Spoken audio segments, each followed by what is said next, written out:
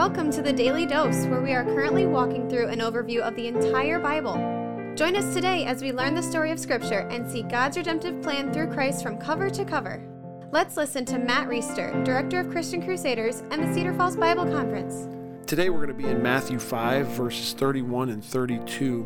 This is, in my opinion, one of the least talked about passages in the Gospels, just because it's a difficult passage. It has to do with divorce. Before we go to that, thanks for listening to our devotion commemorating 9/11. If you haven't heard that yet, you can go back and listen to it. It's the podcast right before this one. Also want to point you to our CC podcast Conversations. That's a different podcast than this one. You can get it the same place you got this podcast you're listening to, or you can go to christiancrusaders.org and listen to it. We have uploaded several new interviews, several new conversations with some great folks, and just want to remind you that those are there. So go check out CC Podcast Conversations, our sister podcast, or go to our website, christiancrusaders.org, to get all of that content for free. So we need to remind ourselves before we get into this text that Jesus is just really upping the bar. Remember, you've heard it said that if you murder somebody, you'll be liable for judgment. But Jesus says anybody who's been angry or harbored hate has already been guilty. You've heard it said that if you commit adultery, you'll be liable to judgment. But everyone who has lusted after a woman in his heart has already committed adultery with her. So Jesus is taking the status quo standard and he's kind of obliterating it, and he's really raising the bar. And really what he's trying to show people is that everybody is guilty, even the scribes and the Pharisees who supposedly have high level of righteousness, obedience to God. Everyone is guilty of breaking God's law. And this is going to be evident on this 2-verse passage on divorce. And it's going to make people uncomfortable, but it's in Scripture and we can't shy away from it. Here's what he says, verses 31 and 32. It was also said, whoever divorces his wife, let him give her a certificate of divorce. So back in the day, if you were going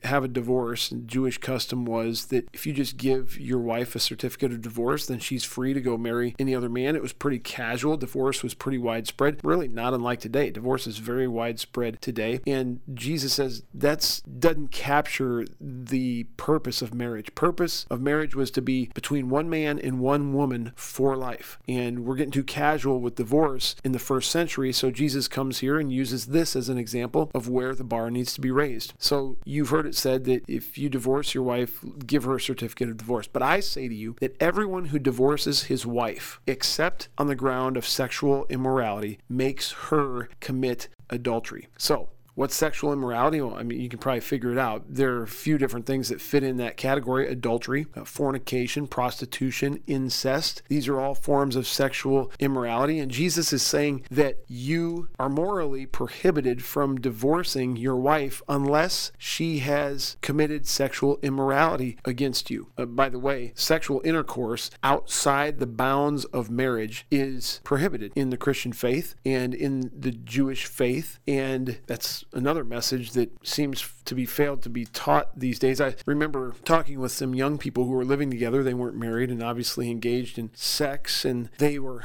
claiming to be Christian. And it's almost like this message hasn't been taught to young people because they were just totally open about that with me. Like they had no idea that this is something they shouldn't be doing. And so we need to be clearer with our kids about what God's standard is, and not because God wants to take away fun from us or squish us or make us conform to his archaic rules that are no fun. Actually, the reason those boundaries are in place is because God's design for sex inside the bounds of marriage is really the most abundant way for that to be lived out. And God wants us to live life and live it to the full, live it abundantly. And regarding sex, that's reserved for a relationship between a man and woman in marriage. The Bible's clear about that, and we need to be unashamed about teaching that. So this is saying you can't divorce your wife unless she's committed sexual immorality. Actually, in the first century, women weren't treated very well, and so this is actually a protection to women, because you'd have these guys just go, I'm going to divorce this woman and move on to the next one. Here's your certificate. Take a walk. And that would really put a woman at risk because she didn't have someone providing for her. She'd get a bad reputation, etc., etc. So Jesus is saying, no, you're not going to be frivolous with marriage. You're not going to be frivolous with divorce. The only way you can divorce someone morally is if they've committed sexual immorality against you. And if you divorce her for any other reason, you cause her to commit adultery. And then check this clause out. And whoever marries a divorced woman commits adultery. Now, we need to be real clear about one thing. This divorced woman isn't just every divorced woman. He's referring to anybody who marries a divorced woman who was not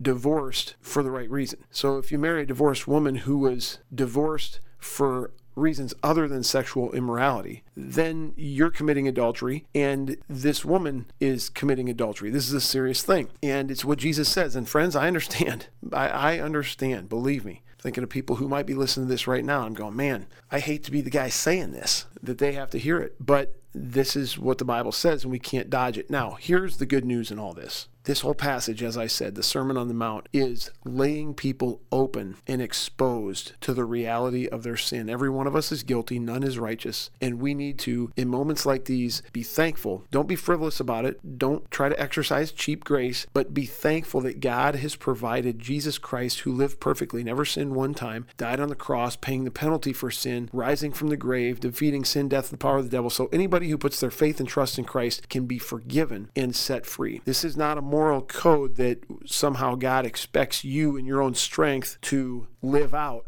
and thereby earn your salvation. That's impossible. That's the whole point. But he does expect you to take serious evaluation of your shortcoming and look to Jesus Christ, who's the one who will forgive you and provide the righteousness that you can't earn yourself. You can have that provided for you through faith. And that's the gospel message. And praise the Lord for the gospel. Have a good day. The Daily Dose is a podcast of Christian Crusaders radio and internet ministry. Please subscribe to this podcast, leave a 5-star rating, and prayerfully consider financially supporting our ministry at ChristianCrusaders.org, where you can also find our weekly 30-minute radio broadcast, which airs on stations around the world, and where you can listen to our Conversations podcast featuring inspiring interviews with interesting Christians. We also want to highlight 2 ministry partners. First is the Cedar Falls Bible Conference, whose conference videos and schedule of year-round events and activities are available at cedarfallsbibleconference.com. And please consider joining us for their 101st annual conference on Saturday, July 30th through Saturday, August 6th in 2022. Second, if you or someone you know could benefit from an anonymous online Christian mentor, please visit issuesiface.com, which is provided by Power to Change Digital Strategies, our other ministry partner. Thank you for listening, and may God richly bless you.